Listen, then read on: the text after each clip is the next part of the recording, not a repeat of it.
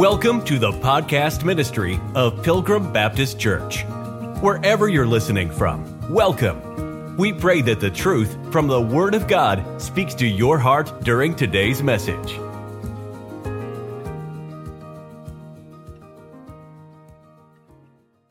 Now God himself and our Father and our Lord Jesus Christ direct our way unto you. So here we have a prayer that God would direct a way for them to visit the Thessalonians. But more importantly, what I'd like to draw out, at least initially tonight, is that it says God himself and our Father and our Lord Jesus Christ. Anybody want to guess who Jesus is? That would be Jesus as God. A lot of religions, a lot of people want to take the deity away from Jesus Christ. They're fine with saying he was alive. They're even fine with saying he walked the earth. They're even fine with saying he's a teacher, a rabbi, all that. It's fine. They just want to take out the deity and say that Jesus is God. John 20, verse 28, Thomas answered and said unto him, meaning Jesus, my Lord and my God. It's pretty clear that Jesus, if you read and believe the Bible, is God. Matter of fact, 30 times in our New Testament, we see the phraseology that includes God our Father and Lord Jesus Christ in some way. That phraseology is grouped together 30 times in the New Testament. Jesus is God. That's our first primary point tonight. We also see it starts off as a prayer. And the prayer, Paul, under Holy Spirit inspiration, asks is that obstacles are removed and a direct path is given. So we can get back and see the Thessalonians. And that's a good prayer. You want to be able to see folks that you love. But what I'd like to draw out of that tonight, at least as we look at this verse, is asking the question, who directs your way? Who directs my way? Proverbs 3:6 says, in all thy ways acknowledge him, and he shall direct thy paths. How about your place of employment? Are you asking God to direct you, or are you the director? How about the way you conduct your business and carry yourself on the job site? Is it what you want to do, or are you asking God to direct your path? How about where you go to school, or where you help your children to figure out where to go to school? Are you acknowledging God? Are you asking him to direct your path? Or is it just all of your ideas?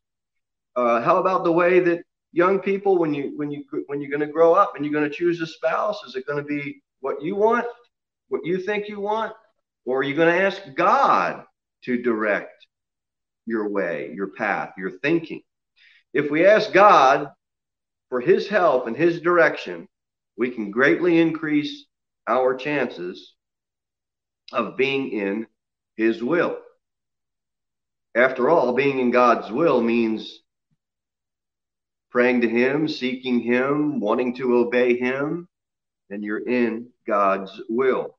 But we need to pray that he would direct our paths. So in verse number 11, now God himself and our Father and our Lord Jesus Christ direct our way unto you. And look at verse 12. And the Lord make you to increase and abound in love one toward another and toward all men, even as we do toward you. That's pretty loaded.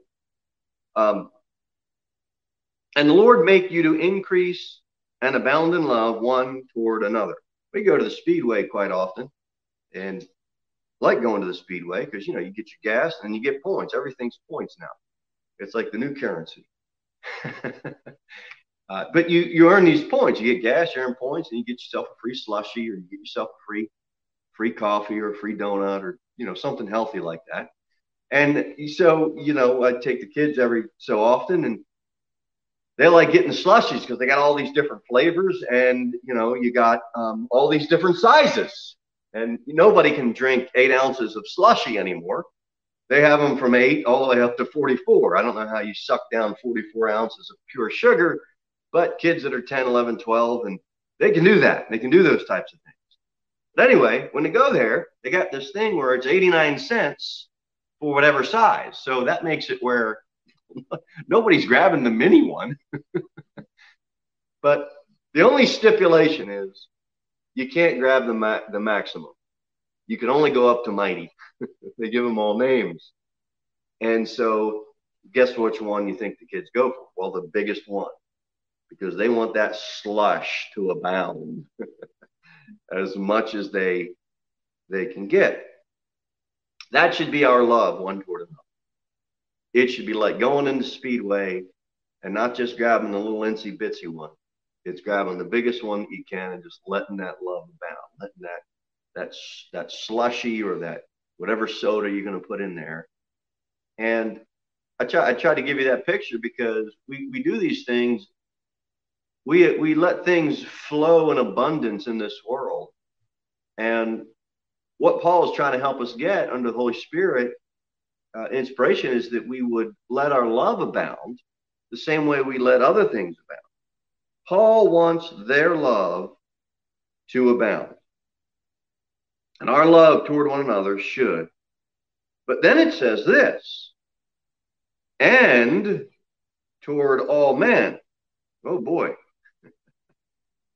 That's the tougher of the two. These Thessalonians, they've had trials, they've had sufferings, they've had things they've had to go through, just like we do, at the hands of their enemies. Go back to Matthew chapter 4. Let's look at this. Matthew chapter number 4. Matthew chapter number 5, rather. And let's read verse 44. Let's start at verse 43. Ye have heard that it hath been said, thou shalt love thy neighbor and hate thine enemy. But I say unto you, love your enemy. Well, I just wish that wasn't in the Bible, because I have a hard time doing that. I like the good guys to win. I like my team to win. I like my party to win. I like my friends to get the good end of the deal. But Jesus said, love your enemies, bless them that curse you. Well, that's really hard when you look at this nation and you see what this radical left agenda has to really curse our country. I mean, economically, politically, and those types of things. They can't curse us spiritually. We have the Holy Spirit. We're filled with the love of Christ. But look, bless them that curse you. Do good to them that hate you. That's easy to relate to nowadays. You look at this whole election thing, and we're not going to go too deep into this ditch of politics. But if you look at this hatred that the radical left has toward our president, Donald J. Trump, it makes it really, really hard to obey this passage. They hate him. You think about somebody or a group of people that hate you. And God says, but I say unto you, love your enemies, bless them that curse you, do good to them that hate you, and pray for them which despitefully use you and persecute you. And we're fixing to get despitefully used nationally. We're fixing to get persecuted nationally, economically, all those physical things down here. It doesn't affect our position in Christ. It doesn't affect what we should be living for, but it does affect us down here on earth. And love your enemies, bless them that curse you, do good to them that hate you, pray for them which despitefully use you and persecute you. And we do. We need to pray for our leaders, even if our leaders are the enemy of God, the enemy of God's word, the enemy of God's church, and the enemy of the American people. That was a lot. How are you going to let love abound? Well, look at verse 45. That ye may be the children of your Father, which is in heaven. We have a heavenly perspective, please. We do. We should. For he maketh the sun, his son rather, to rise on the evil and on the good, and sendeth rain on the just and on the unjust. For if ye love them which love you, what reward have ye? Do not even the publicans the same? And if you salute your brethren only, what do you more than others? Do not even the publicans so? Be therefore perfect, even as your Father which is in heaven is perfect. Whew, a lot of stuff. It's easy to love those that love you. A lot harder to love this lost and dying world. The Bible says in 2 Corinthians 4, but if our gospel be hid, it is hid to them that are lost. No matter who the political person was, if I had the opportunity to sit down with them for coffee or for lunch, or if they happened to come in on a church service and visit and after church, you know what I would want to talk to them about? Jesus. Sure, I'll hobnob and talk about the political stuff. Sure. The same way that if, an electrician comes in, or a plumber comes in, or a construction man comes in, or a fighter comes in, or any type of tradesman comes in, you do your chit chat, you catch up. How's things going? How's the job site? We do that. That's normal. That's natural. But I'm looking to get to the most important thing, which is what the church is here for, is the pillar and ground of truth. Where are they going to come to get spiritual truth? Right? Brothers and sisters. We're brothers and sisters in Christ. We should try to rally around that person and find a way to tell them, if the gospel's hid to you, it isn't hid anymore. I want to show you from the Bible what God did for you. And political man, political woman, you see all the things you're trying to do for us. You see all the things you're trying to do to get our taxes lower or higher. You see all the things you're trying to do to us to help our economy thrive. You see all the things you're trying to put in place to help our healthcare workers and everybody be able to function. All those things you're trying to do for us. Thank you, by the way. Thank you. Here's what Jesus did for you. You see, the same way you're able to do stuff for us as you get elected in the office, and you're able to get things done that will help our life down here on earth, which I want and you want and we all appreciate. Can we tell you what Jesus did for you? We want you to appreciate him and the spiritual gifts that he's waiting to bestow upon you. That's how we can love our enemy. If we keep our focus on Jesus Christ and what he did for them as sinners, that will help us to kind of take a step back and not want to seek revenge on all the bad things they either say to us, do to us, or believe about us.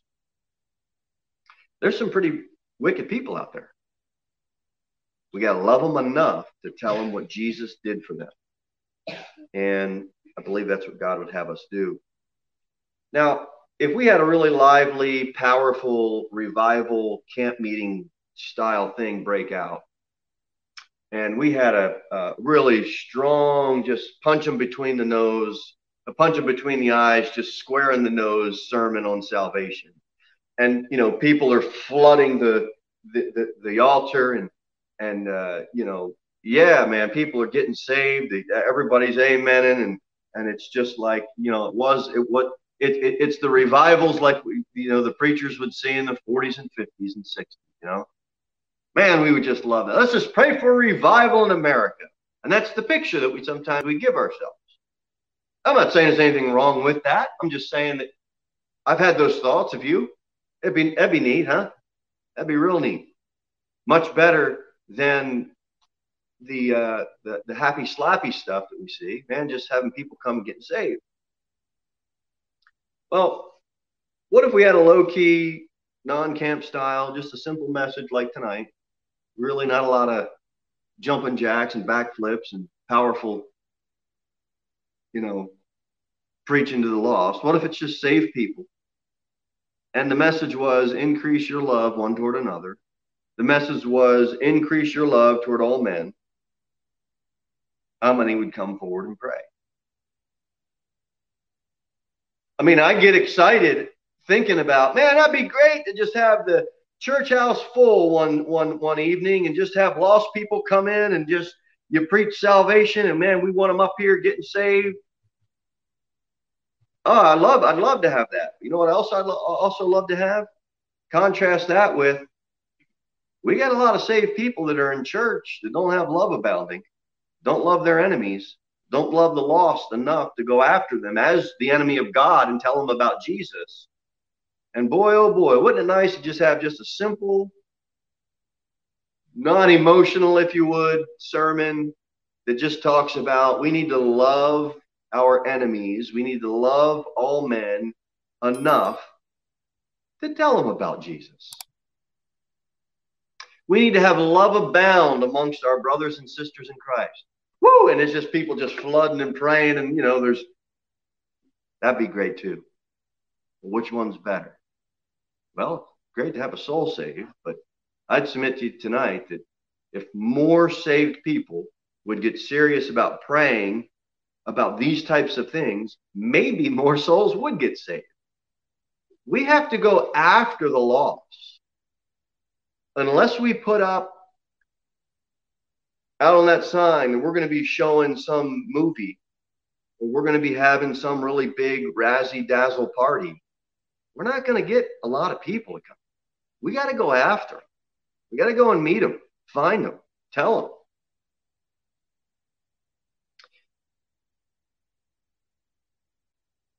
Save people. They won't come forward to pray. Look, I'm preaching to myself as well. Look what it says. And the Lord make you to increase and abound in love one toward another and toward all men, even as we do toward you. Saved people struggle with resentment all the time. Saved people struggle with forgiveness all the time. Saved people struggle with anger all the time. They want a nice revival meeting for people to come and get saved, but they won't come and get right. Keep praying for the lost to get saved. Keep praying and keep inviting and witnessing.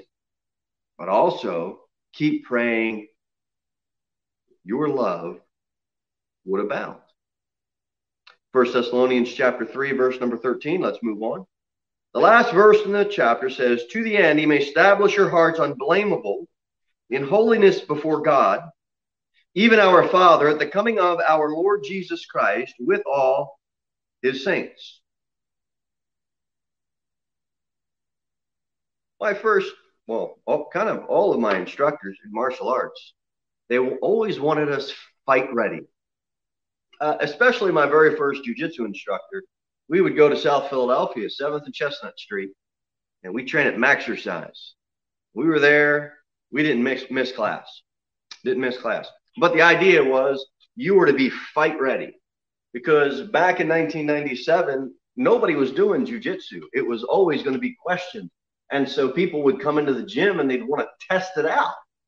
Now, that didn't happen nowadays because it's already been proven. You can go to any major city and you can find at least 2 or 3 legitimate instructors that can teach you good jiu-jitsu. But back in the late 90s, you were hard-pressed to find it. So people would question it, and they'd want to come in and see if this stuff really worked. So we had to be fight ready. Now, it's easier if our instructor would say to us, okay, on Friday at 6 o'clock, a week from today, you are going to have a match. Here's who the opponent is. Here's his weight. Here's his record. Here's who he's beaten. Well, you can prepare for that. You got a week to get your head wrapped around it. You got a week to work out the bugs. You got a week to look at film. You got a week to bring in people to kind of help you fine-tune some things. And then you got your match that's scheduled. That is much different than always being fight ready, where at any time somebody can come in and now you've got to be ready now. You don't have time to watch film. You don't have time to do anything else except it's go time. And that's how we lived. So that meant don't go to Taco Bell. We had a guy go to Taco Bell, and we would tease him all the time because I got sick and tired of him going to Taco Bell. So I figured that the next time he comes in with that Taco Bell soda and he puts in the trash before he trains, we're just going to work this guy as hard as we can until he pukes. And we did. We did. Dave Hogan, he went out back, puked, everything. So Dave, you got to quit with that Taco Bell. We need to get you ready. We need to get you fight ready. Now, why did I say all that? We cannot live our lives trying to schedule, well, if Jesus comes today, I'll get ready today. If Jesus is going to come in 2 weeks, I'll get ready for the 2 weeks. No, we have to have this fight ready mentality. We have to be ready for Christ to come at any time. We don't set a date. How a fight match would be set. All right, this is the date. This is when it's going to happen. Now get ready. We don't date set and say, okay, Jesus is coming in 2021. I mean, he has to. Look at Biden, the whole thing.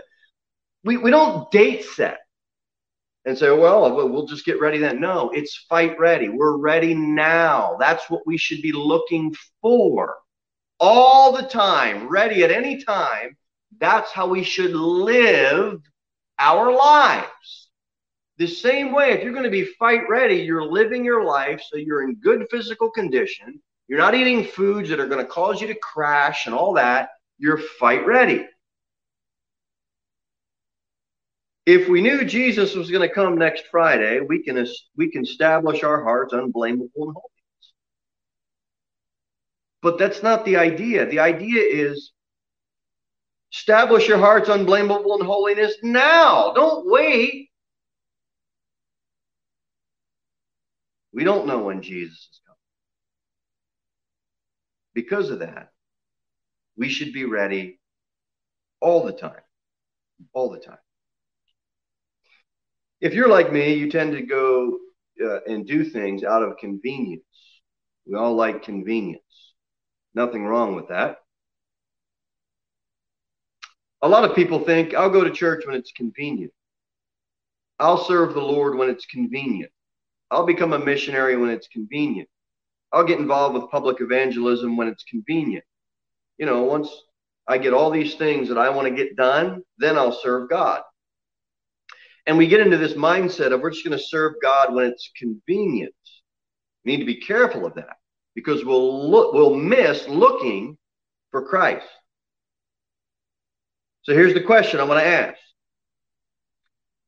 Am I wanting to do this life down here on earth on our terms or on God's terms? Look what it says. To the end, he may establish your hearts. To establish means to settle in a state for permanence, to make firm. Now, when we build our log home, the engineer designed these beams. And if you like an open floor plan, beams aren't the best. It's a bit of an eyesore. So, we didn't want the beams, but we knew we needed the beams. So we went to the engineer and we asked him like twice. No, you need those beams so that structure can settle in for a state of permanence and not have problems. It was designed and engineered for those beams to establish that structure. Engineers figure all that out about how far things can go and all that. It's all, you're supposed to trust the science, right? Well, there is some science and mathematics to that. And I'm sure that Brother Wesley, he'd figure out the equations on it. But it was there to establish the strength of that. And to the end, he may establish your hearts unblameable in holiness. There's some strengthening that has to occur for our hearts to be established unblameable in holiness before God, even our Father, at the coming of our Lord Jesus Christ with all his saints. Well, see, there it is. There's the second coming. Except it doesn't say the second coming. Except we forgot to ask, coming where? And so that's what we're going to ask tonight. Is Jesus coming to the earth? He is. Is he talking about coming to the earth in this passage? Well, let's find out. Where does it say that he's coming to the earth in this passage? It doesn't.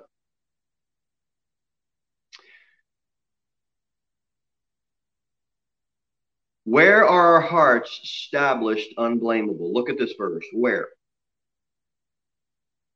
In holiness before who? God. We get that part, right? Who is God? Our Father. We get that part, right? When are we going to see God, our Father? When we return with Christ to heaven or in glory to see him. He's coming, but he's going to make a stop in the clouds. We're going to meet him. And then we are going to see God, our Father. Let's read it again. To the end, he may establish your hearts unblameable in holiness before God, even our Father. Okay. How are you going to get to God, the Father?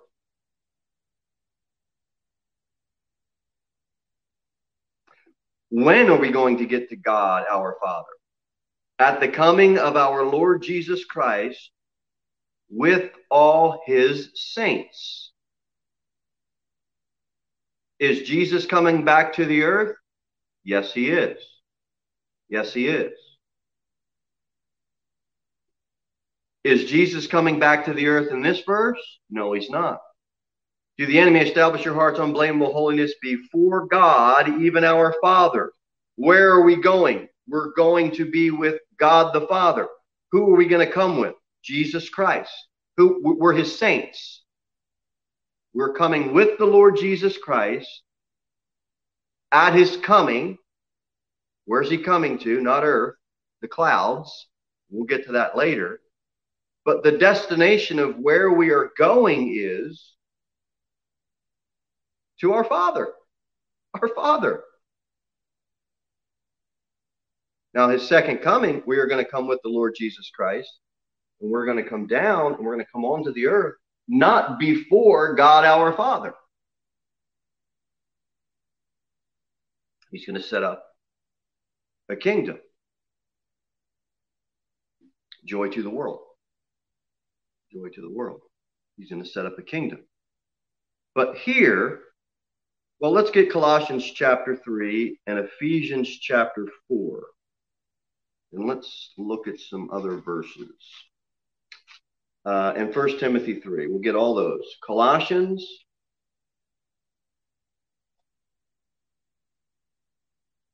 Ephesians 4, and then 1 Timothy.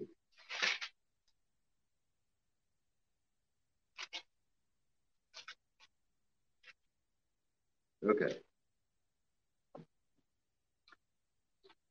All right. Let's do Colossians 3, verse 4 first. Colossians 3, verse 4. When Christ, who is our life, shall appear, then shall ye also appear with him in glory. When Christ appears, where are we going to appear with him? In glory. Colossians chapter 3, verse 4. Now, this is not a reference to our bodies being glorified. We are going to get glorified bodies, but that's not a reference to that. This in glory is a reference to a location. It says in glory. It's God's dwelling place. This is the reference to the third heaven. Now, Ephesians chapter 4, look at verse number 10.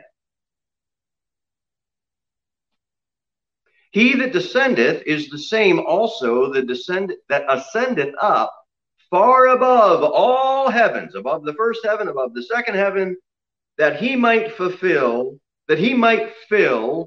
all things. So in Colossians chapter 3, we see in glory, when Christ, who is our life, shall appear, then shall ye also appear with him where? Where are we going? In glory. Where's glory? It's a location in heaven.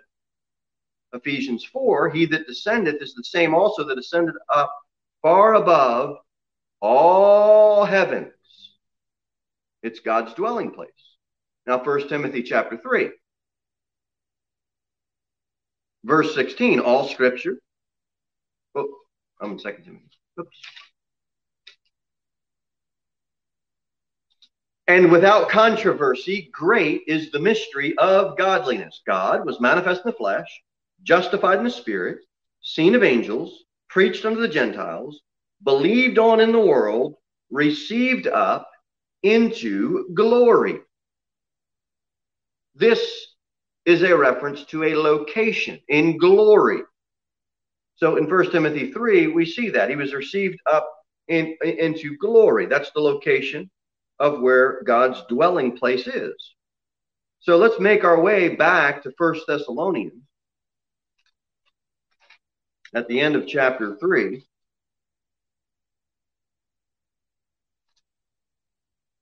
Hearts unblameable in holiness before God, even our Father, at the coming of our Lord Jesus Christ to earth with all his saints. See, we have to read that into it. We got to read that into it in order to get this is the second coming. We have to. Because it's before God, our Father, at the coming of our Lord Jesus Christ with all his saints. How are we going to get before God? It's simple. Christ is going to come down in the clouds. We're going to go up. We're going to meet him. And then he's going to take us before God the Father in the third heaven, in glory, that location. And that's where the coming is going to take place. This is not the second coming. Stay tuned, because we're getting into chapter number 4, and some of this stuff will start to come together. So I'm kind of parking on some stuff as we've been going through this. But let's get one more thought and then we will close. The Bible says also in holiness. In holiness. I want you to get 1 Peter. And as you're turning there to 1 Peter, I want you to think about holy. The Bible says in Hosea, the Holy One in the midst of thee. God is the Holy One. You're saved. His Holy Spirit dwells within you. It's called the Holy Spirit for a reason. It's holy. So he wants you and I to live a holy life. Isaiah 6 says, and one cried unto another and said, holy, holy, holy is the Lord of hosts. The whole earth is full of his glory. God is a holy, holy God. And we need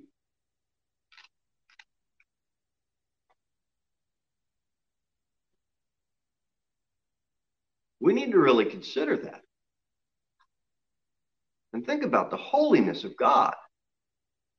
1 Peter chapter 1, look at verse 13. We'll read 3 verses.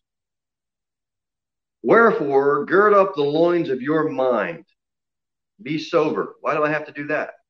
And hope to the end for the grace that is to be brought unto you at the revelation of Jesus Christ as obedient children. Well, why do I have to be obedient? Not fashioning yourselves according to the former lusts in your ignorance. Well, why do I have to do that? But as he which called you is holy. That's why. So be ye holy in all manner of conversation, because it is written, be ye holy, for I am holy. Why do I have to be sober? Why do I have to be obedient? Well, because God's holy. That's why. Why should our conversation be holy? Because God's holy. That doesn't mean you don't contend for things. That doesn't mean if a discussion happens and there's a disagreement that you can't disagree and argue or debate, or that doesn't mean any of that. It means, is your conversation still filled with holiness? Just because you disagree with somebody doesn't mean you're unholy. Your motive behind that and how you either stir the pot up and all that becomes unholy. But there's going to be disagreement. There's going to be contending for the faith. There's going to be all these things. God says you better be holy because I'm going to swallow you up. No. You better be holy or I'm going to strike you down. No. He just appeals and says, be ye holy, for I am holy. I mean, he's not forcing anybody and putting them in an armbar and say, you better or I will.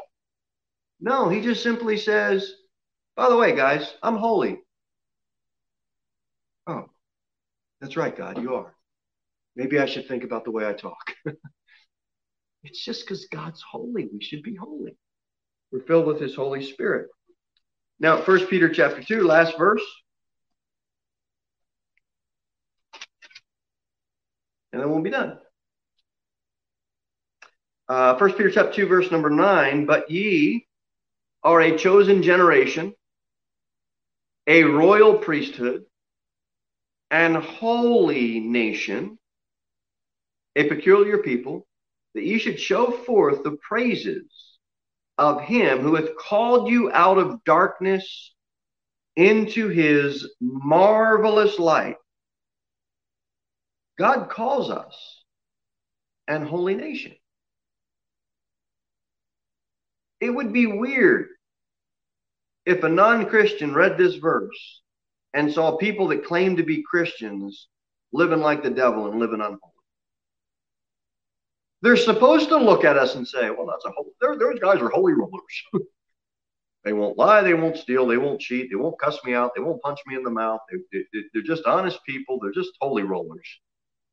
What's wrong with those people? Look, God set us apart as a holy nation. It's a spiritual nation, not an earthly nation. A peculiar people. It should be peculiar to them. It doesn't mean you act like a weirdo. Okay? You know, these people take things too far, and it's like, let's dress as weird as we can dress so that when we walk into Walmart, people are like, man, those people look weird. It's not trying to be a weirdo.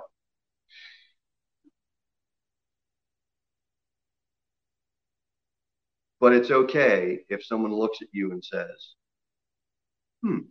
that's peculiar. That's intriguing. Why are they responding that way? We're peculiar people. Royal priests of the holy nation. And why should we act it? Well, last point, and we'll be done. So we can show forth the praises of him who hath called us out of darkness and into his marvelous light. Boys and girls, saved people, why should we live holy?